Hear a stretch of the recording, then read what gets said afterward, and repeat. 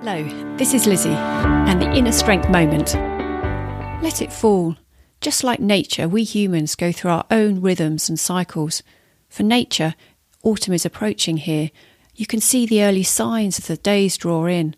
The leaves begin to fall and the temperature drops. There is a freshness in the air.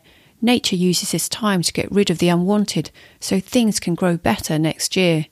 It reminds me of what we often see and or hear in business. 3 questions. What should we do more of, less of, and or start doing?